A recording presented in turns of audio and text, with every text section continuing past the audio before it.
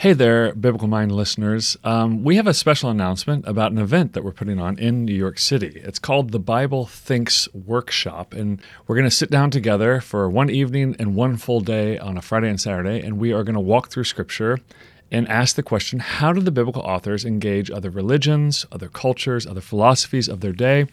How do the biblical authors engage the other?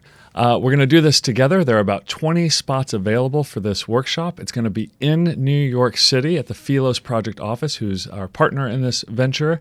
And we have 5 travel scholarships. So if you're out of town, we'll fly you in and put you up in a hotel. If you're in the New York City area, you can come on in for the Friday evening, December 9th, 7:30, December 10th from 10 a.m. to 4 p.m. Apply for one of the 20 spots at hebraicthought.org/events. That's hebraicthought.org/events. You'll see a link there by which you can apply. If you don't want to come or you can't come, pass this along to somebody who you think would be interested. Again, this is December 9th and 10th, December 9th, Friday evening, December 10th from 10 a.m. to 4 p.m. in New York City. We're very excited to be in the room together and to work through biblical text together and show you how we think Hebraic thought emerges quite naturally from the biblical text.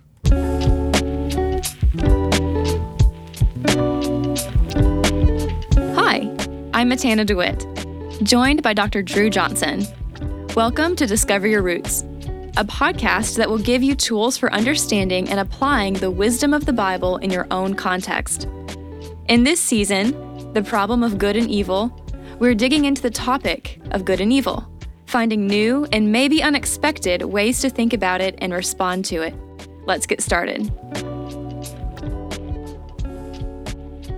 In the episodes of Season 2, The Problem of Good and Evil, we discuss some heavy topics and instances of evil that can be disturbing, especially for those who've experienced related trauma. We advise caution among listeners. If you find that you need help or support as a result of listening to this podcast, please consult the resources listed in the show notes. All right, welcome everyone to episode 1 of Discover Your Roots, season 2.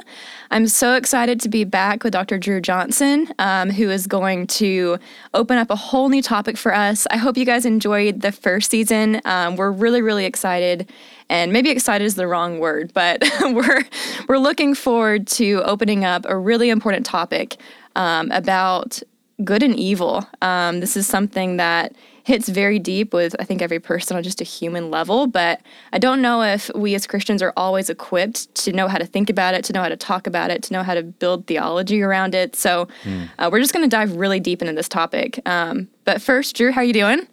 Excellent. Warm. It's hot here in Texas. It is hot. So enjoying that. Loving that. Awesome. Cool. Well, let's just dive right in. Our topic today is really just opening up what is evil? How do we think about it? How do we talk about it? And to kind of add some color and texture to the topic before we just jump into it from a theoretical perspective, can you give us an example of maybe something from culture, something that's a little bit tangible that we can grasp, how society thinks about evil, how we think about evil, what influences our perspective on evil, and then also, like, does that change over time? Yeah, I think I would say, and maybe this is a little too bold of a claim, but I would say that almost everything we think about evil is informed by the way culture has taught us. Our cultural imagination that's been developed, especially as Americans in the West, through books, TV, Hollywood, et cetera. For me, I mean, it's been a noticeable shift. I'm 47 years old, so I grew up in the 70s and 80s mostly. And I just remember in the 80s, there was a rage for these horror movies that were coming out that were getting scarier and scarier. There was the Night of the Living Dead, which was this cheap kind of snuffy film, which has now been, commercialized and made into an industrial complex. But if you watch that original film, I mean, it was kind of terrifying or psycho, but in a kind of a psychological way, or Birds. Those were the terrifying movies in the 60s and 70s. And then when I was a kid in the 80s, it was, Freddy Krueger, Texas Chainsaw Massacre, Nightmare on Elm Street. These are all when I was in middle school. So, of course, I watched every single one. And the VCR had just come out, right? So now you could go to a store, which I remember when the VCR came out, that was so exciting. You could go to a store and just get the movie and watch it. You didn't have to wait for it to come on TV.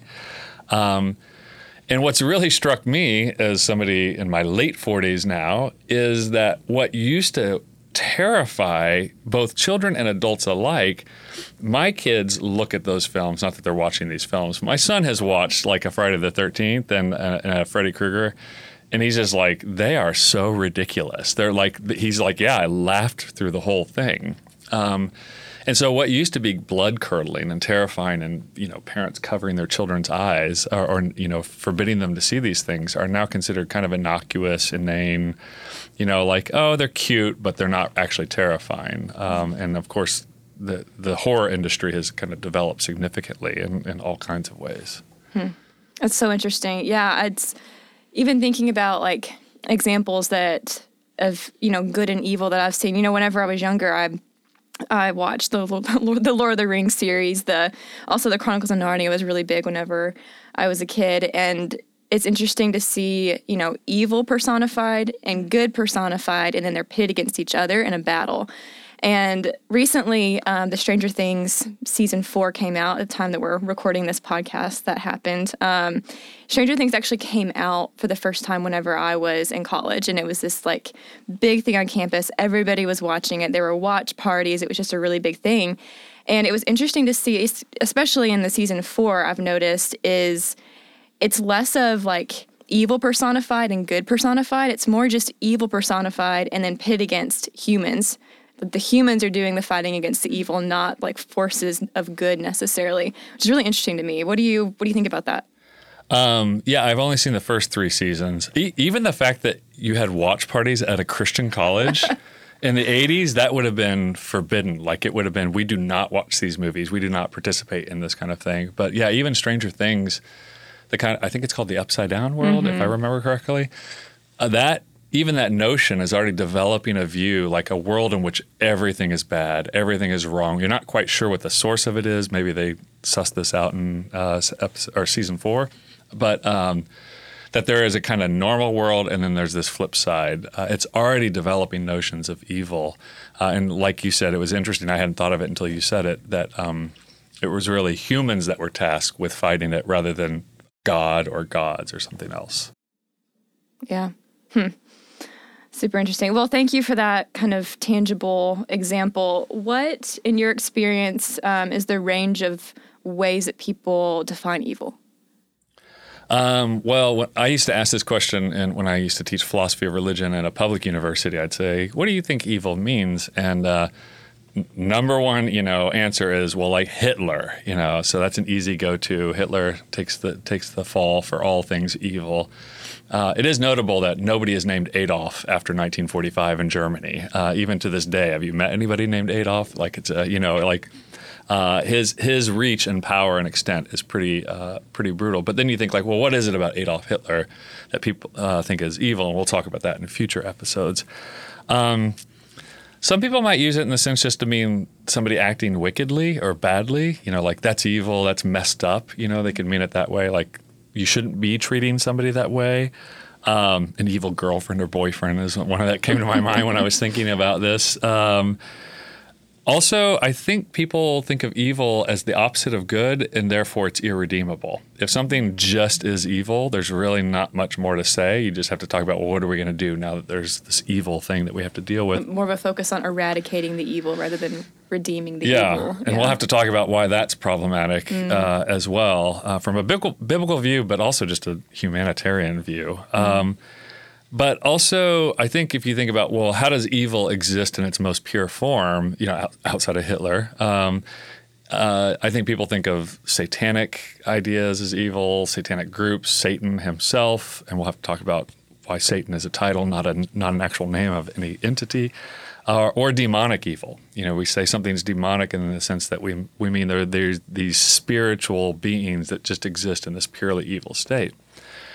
The biblical authors complicate all of those definitions. So they have pretty thick notions of evil that they're using, but it's dare to say, very different from the way we think of evil, even though it overlaps with many of our notions of evil. They're doing something better, I think, than the way we think of evil. Wow. Interesting. Well, stay tuned, everyone. There's going to be a lot more on that soon. Why do we believe so many different things about evil? Like, where do these ideas come from? Well, okay, if you're a Christian, let's just name the big matzo ball in the room, church culture, right? And you say, well, where does church culture get it? Well, I would love to say, well, church cultures get all of their ideas straight out of Scripture, developed thickly, But yeah, church cultures are often participating in normal cultures, and so they're going to get their ideas of good and evil from the culture as well. And so this is why what we're doing is so important, is kind of saying, yes, of course, we have our own traditions and cultures that we approach the text with, but let's try and hear the text as the primary voice in the conversation, and then we can think about how that might have something to say about the way that our culture thinks of evil. So books, I mean, if you're reading books anymore, books have their own views of good and evil. Yeah, those all count. TV shows like it seems like everything today is exploring the nature of good and evil, either within humans. So thinking of Breaking Bad as an example of somebody who's having a fight within himself as good, the wrestling with good and evil, or forces of good and evil, like Star Wars, like these pitting these forces against each other. So it kind of flows throughout all cultural conversations everywhere in the world. And so everybody is conceptualizing good and evil. And I would just like to add, the biblical authors are also conceptualizing good and evil, and they have a very standard concept that they're working with that I think is worth giving a shake. Now, I would also say people have dealt with thinking about what evil is in various ways in the Christian tradition. So you have somebody like Augustine, who, you're talking the 400s, who is already talking kind of within a Greek notion of, well, evil. He separates out very carefully, which I think this is a good biblical move. He separates out the thing itself from the intentions of the thing. So Drew as a person from the intentions of Drew. And he says, like, look, evil is the lack of good. So he kind of wants to spin the record the other way and say, evil shouldn't be the focus. It's that good is the focus. Everything is aimed at good, but it's just the lack of good that we call evil or bad. And I think he's on the right track. I don't think he goes far enough into the biblical author's view. Like, he doesn't get the whole thing, but he's making the right kind of move here. And we'll talk about why it's not far enough in future episodes. And then we have people who think of evil like a spiritual substance, like Hitler just is evil. So like whatever it is that Hitler is, his being itself is evil, so like a thing. And then you also have lots of very ancient traditions going back to Persia, Zoroastrian traditions that see evil as balanced by good. And so you can see this in kind of that Central and East Asian view, that there's the forces of good and the forces of evil, and they're constantly pitted against each other. Now, I know a lot of people are hearing that going like, wait, I thought that's what the Bible teaches. So we'll talk about why it's not the forces of good against the forces of evil, or at least that's not the only part of it. That's a what do you call that? A sub-point. There's a name for this. That's a lesser point to a greater point that they're trying to make. I think the main conceptual problem we're going to have as we approach Scripture, though, is the biblical authors don't think of good and evil like a light switch. Something is either good or it's evil. They have a more nuanced view like they do with most things. So good and evil can coexist together because of the way they conceptualize it, but we'll have to talk about why that's the case. The flip side, sorry, this answer is getting long, but it's one other thing that's really important about thinking about and approaching evil. When we get to the Hebrew Bible, and then what the New Testament just takes the Hebrew ideas and moves them, it says basically the same kinds of things. The term evil is often referring to this word ra, R-A, the way we would transliterate it. And ra can mean something from unpleasant, undesirable, unprosperous. It can mean bad, as in something is worse than better. And it can also mean wicked. It can mean disaster, calamity, the worst things possible, just absolute destruction. It can refer to a lot of things. And so they use, so notice all of those different synonyms I just used in English, and we're used to using all those synonyms in English, and your Bible translators also use all of those synonyms, but we need to be aware that under those synonyms, the Hebrew authors are using one word to talk about all of these things. So they have quite an expansive use of this one word that they think all fits within their one concept of why things are bad or wicked or evil or disastrous. And we tend to kind of separate it out of like, this is an unfortunate thing, this is an evil thing, Right. this is a bad, yeah, it's interesting. Which I would say, the translators are actually doing a little conceptual analysis. So when they translate the word disaster in one instance, but they translate it as bad or wicked in another instance, which they wouldn't usually translate it wicked, but or evil. What they're doing is trying to say this is the shade of meaning of how you should be reading this word in this context. And we'll talk about why they do that in certain circumstances, why they break it out that way. So it sounds like that, from what you're saying, that the biblical authors have a very nuanced, layered, probably deeper view of good and evil than we do. And as usual, of course. With everything. That's going to be my standard line. Yeah. Of course. Why is it that we as Christians often hold on to views about evil that aren't scriptural whenever they're not scriptural? Well, there's a very simple answer to that. We're not teaching what Scripture is actually doing in all cases. Culture has a powerful formative effect on us. You can try and fight culture, but if people are raised with a particular concept of evil, they're going to stick with that. Like as whatever you're taught as a child, that's what you're going to stick with for most of your life until you do kind of deep dives and go like, oh, wait, I can't think of it that way anymore because that's not quite correct. And I think the church often reinforces these with our language. Christianese is all like we can blame all the typical bad guys. Christianese where people just use terms without actually saying what they mean, and so the terms themselves lose meaning. So think of grace, glory, holy, good, evil. All of these terms, kind of in the preached mode or the prayer mode or the conversational mode. Unless you say like, well, wait, what exactly do you mean? Why is that evil? Like, how does that work? Then you use the terms, but the terms steadily use meaning as people just continue using them without knowing what they're talking about. So, which we're all guilty of this. Yeah.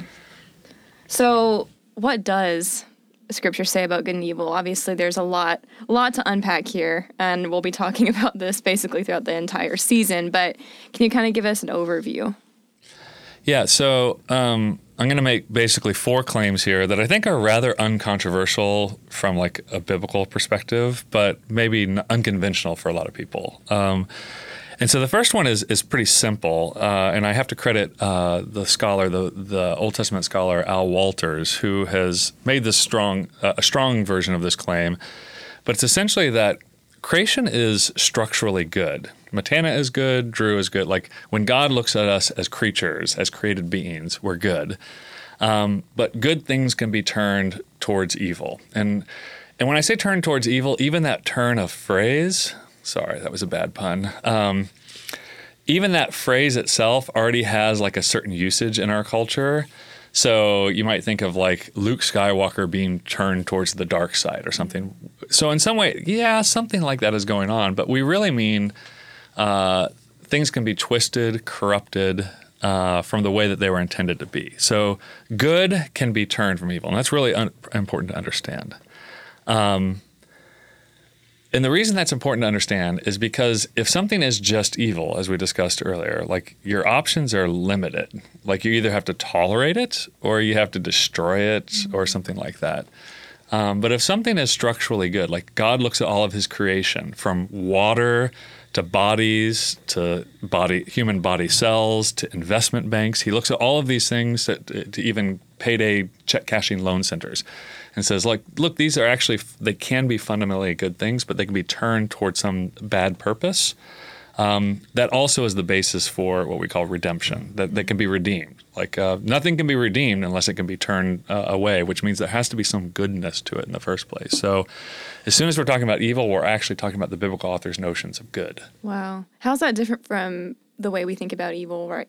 Like today, and then as Christians, as we were talking about, like what is, how does that kind of diverge from our typical popular thinking about evil?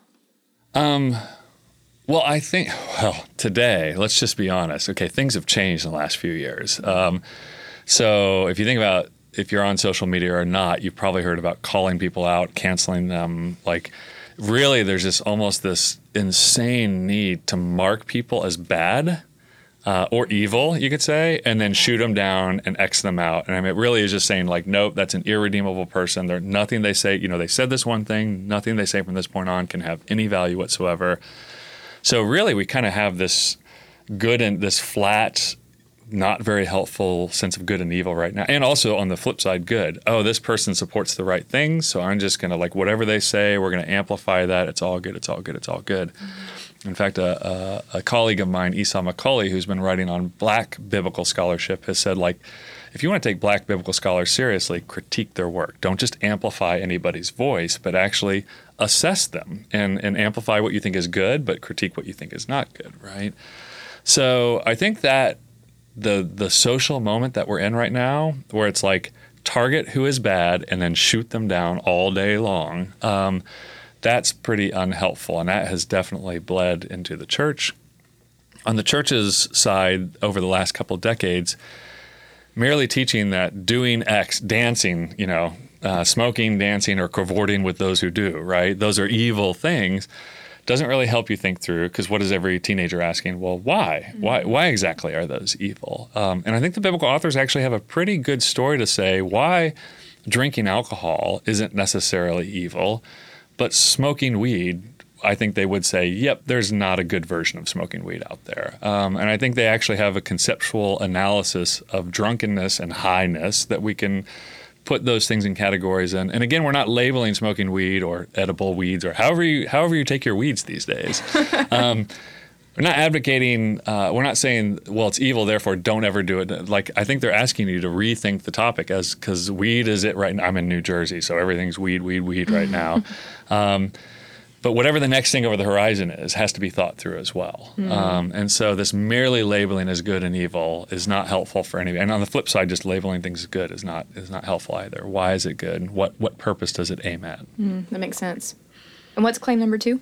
Claim number 2 is that, and this is going to be a hard pill to swallow, is that God uses evil towards his purposes sometimes. Now that sounds that sounds way harder than it actually is, I think. It is still a difficult thing that you have to wrestle with in Scripture, but it's that God brings evil upon people. And in future episodes, we'll actually look specifically at where God is bringing evil. And I was just with some scholars a couple of weeks ago, and they were theologians, so not necessarily biblical scholars, but I casually threw this out because I thought they were theologians and they could handle it. And they immediately like, well, where? Show me verses. Like, where is this going? And they wanted me to do like a full 2-hour lecture right there on how this is happening. So even for them, it was a bit too jarring because they're like, well, no, God allows. I'm like, no, it goes stronger than that. Like, the biblical authors are okay talking about God allowing, employing, using evil.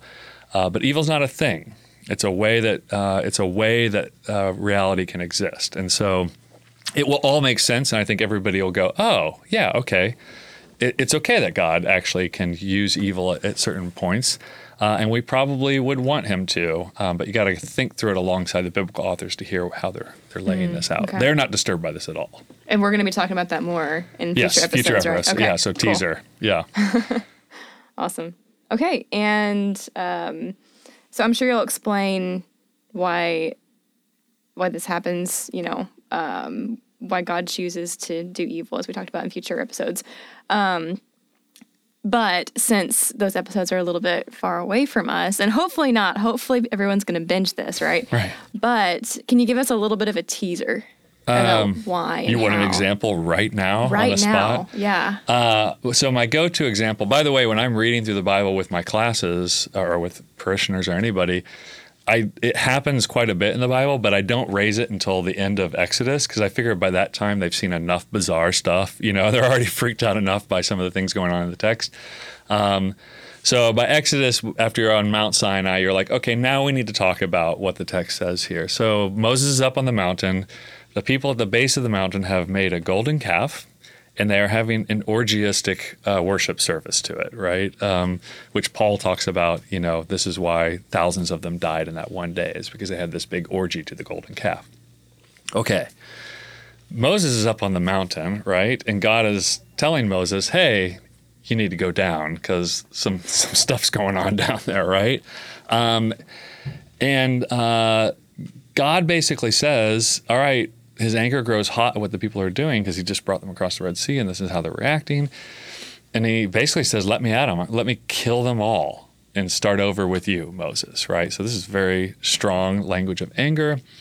And Moses responds, please, I'm going to kill them all because of the evil they have done. Moses responds, please relent from this evil that you're planning on the people of Israel. And then he appeals, strangely to what will all the other people say that you're God that brought them out of Egypt and then killed them all out in the desert. And then the narrator says, so Yahweh relented from the evil that he planned on bringing on the people. Now, if you look at an English translation, it's almost surely going to say God or the Lord relented from the disaster he was going to bring upon the people. So there's an example of where they're using a different synonym or a different word, actually, with a different concept to kind of translate away what the text is saying, because they know if you knew that he was relating the people's evil to the evil that God was planning on bringing on them, that would be problematic for a lot of people, not because of what the biblical authors are saying, but because of our concepts of evil that have been developed, over 1,000 years plus. So it's our cultural concepts that would interrupt us from hearing what's going on there. I have a question kind of on that example as well. So I've heard it said in certain interpretations of that passage that God was actually teaching Moses how to appeal to God, and maybe God was not actually planning on fully destroying everyone. Does that complicate things, or? I mean, when people, I would say yes, that can be true, and that actually sounds completely reasonable to me from everything I know in the Torah. It doesn't get you out of the other 17 times that Yahweh does, where he doesn't relent from it. He actually commits evil. And so even in Amos, where Amos the prophet says, does evil befall a city unless Yahweh has done it? And Amos is talking about Israelite cities, not other cities, right? So yeah, this is a drumbeat of description of God. So the biblical authors, again, are not uncomfortable at all describing God this way. But again, they don't mean by evil what most of us will hear, which is why translators translate it as disaster instead, I think that's a perfectly good translation. Disaster actually captures what is being described in that instance. Okay. So these are different shades of meaning of the same word. Cool. So when it comes to evil, God determines something as evil and needs to be destroyed. Therefore, he employs evil in the destruction of that evil thing. Does that mean that once something's evil, it's just permanently evil and nothing can be done? So throughout Scripture, and this is Old and New Testament, people focus on the Old Testament here, but this is how Jesus conceptualizes it as well. There is an opportunity to turn. We translate this word as repent often, but there's no real word for repent in the way we mean it today. The word is turn, literally. I turned left at the light, shuv, or yeshav, and so there's all of this language of turn, and it's some people have pointed out it physically means turn away from the altars for those other gods and turn physically back to the altar of Yahweh and worship him alone. So there's all of these opportunities. Pharaoh, even in Egypt, is given opportunity after opportunity after opportunity, and we'll talk about that in future episodes as well, in the hopes that he will turn from this decision that he has set out. I don't know Yahweh. I'm not going to listen to his voice. I will not let the people go. And he does turn, but then he returns to his previous anger against the people of Israel.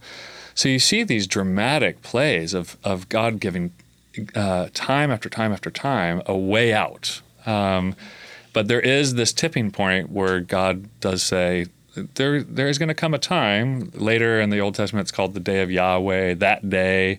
Jesus talks about it as the day of resurrection, when he's going to resurrect the good and the wicked, and he's going to judge them on that day. There's a day that's coming where basically, as Paul says, the times of ignorance God is going to be done overlooking. So yes, I feel like anybody who's had kids or been a kid knows exactly the sentiment with their parent, right? You overlook. Okay, you've done poked the bear. You've gone too far, and this is it. Judgment is coming. The prophets speak in a very similar way, including Jesus speaks in a very similar way about God's judgments. Interesting. Awesome. So what is claim number 3 and 2? You've talked, sorry, not 3 and 2, 3 and 4.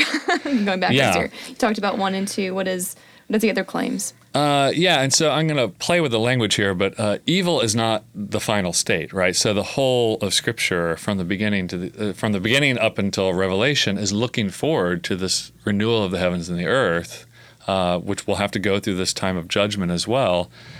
So there's kind of this constant background assumption that this is not the way the world's supposed to be, and so when I look at the rugs on this wall or this light, right, I just understand like this is a way that the world can be, that it's broken, usable, we can still have joy, patience, love, community, etc. But this is not the final state of reality. And so when we talk about evil, the idea that something can be good but turned or corrupted in some way. Again, Hitler, you can think of him as a corrupted person. Drew, you can think of me as a corrupted person, like functionally good or good but not doing everything the way I'm supposed to be. That it's not imagined that I'm just a better version of Drew. It's actually like a full renewal and a reorientation of every atom, cell, whatever metaphysical device you want to use here. That we are fully going to be made good. And this is what Paul gets at is, I can't even describe to you what this is like, but you can conceive of it, but you can't comprehend in your mind what everything will look like when it's made new again. So that was number 3. So evil's not the final state of creation. And that redemption essentially in Scripture is describing this turn from things that are oriented away from God towards disaster and calamity, to be the language in the New Testament and the Old Testament as well is into the empire or the kingdom of God, that it's come under the reign of the king, and we follow his instruction, and we go out together with him as one group of people who are governed by the Prince of Peace. And so that's both the final state, but it's also a description of what redemption ultimately looks like, of individuals and communities and eventually all of creation. Mm-hmm. So we're talking about evil, but we're really talking about creation. We're talking about the new heavens, new earth. We're talking about what does it look like now before we get to the new heavens, new earth. Mm. That's a beautiful, beautiful picture. I think a hopeful picture. I think I almost just want to kind of close there on this hopeful note, in a topic that really is difficult to talk about, but deeply meaningful. So thank you for that. Before we close this episode, I'm wondering if you could give us just a little overview of what the rest of the season will address. Oh, yeah. So we have a lot. You're like, how much can you do on evil? Turns out there's a lot, right? Imagine that. Yeah. So in coming episodes, we are going to try to get our own thinking on this topic straightened out, which is basically by just going through lots of instances in Scripture, which I think is a good practice in itself. Why we have to start thinking about like why evil as its own thing doesn't exist. It's actually an orientation. It's a way that things can be, but it's not like a thing in and of itself. And that's really important for thinking about how the biblical authors think about evil. Where we've gotten our current ideas of evil, which we've already kind of gotten a taste of today, but we'll have to talk more about that. Why are people so afraid of evil? Like why is this so scary to many of us? Why does God do evil to people? Not just relent from it, but he actually pulls the trigger sometimes, and he allows and causes evil to happen. What is good? Like, okay, so here's evil. Evil's not the opposite of good, but good has its own meaning in which evil acts as a kind of not even a counterweight, but as a function of good itself. But they're not exact opposites. So I think we'll have that one episode where we talk about horror movies a little bit more, because I wanted to, and television shows. But why do the biblical authors depict evil so differently? And in some cases, I think there are some television shows that actually do a really good job of exploring evil the way the biblical authors are dealing with it. And then also, how do we confront evil? I think this is we can talk about this all day, but who cares unless we're actually talking about what do we do about this? Like, what difference does this make in our communities and in our individual lives? And I think part of that is going to be like why we don't have to be so scared of demons. Nobody in Scripture is scared of demons. We don't need to be scared of them either. We can acknowledge that it is a reality, but it's not a fear that we should have. So then what should we be afraid of? Because fear is a healthy thing for us to have. So that and more. Great. Well, I think it's going to be really, really helpful. I'm excited to chat more about this. Again, I keep using the term excited. That may not be the right term, but I think it's a really helpful topic that not many people have really dug deep into, at least not that I have seen. So thank you so much for sharing your expertise with us. A little bit of a preview into the next episode. We're actually going to talk about good. What is good? How do we think differently about good than we do about evil? There's like some different ways that I know you're going to kind of dissect our thinking about, like, why do we think differently about good than we do about evil? What's the reason behind this? So really encourage you to join us for episode 2. It's going to be really, really good. We're excited to get season 2 rolling. It's okay to be excited about like clarifying our thinking, getting alongside the biblical authors and thinking like them. So. Great. Well, excitement is here, and we are excited to see you guys in episode 2 then. Thanks for listening to season 2 of Discover Your Roots, The Problem of Good and Evil. To find more resources like this, subscribe to our newsletter at passagesisrael.org/foundations. Again, that's passagesisrael.org/foundations. You can also follow us on social media and learn more about Israel and the Bible at Passages Israel. If you enjoyed this episode, feel free to subscribe and leave a 5-star review. Until next time, I'm Matana DeWitt. Thanks for listening.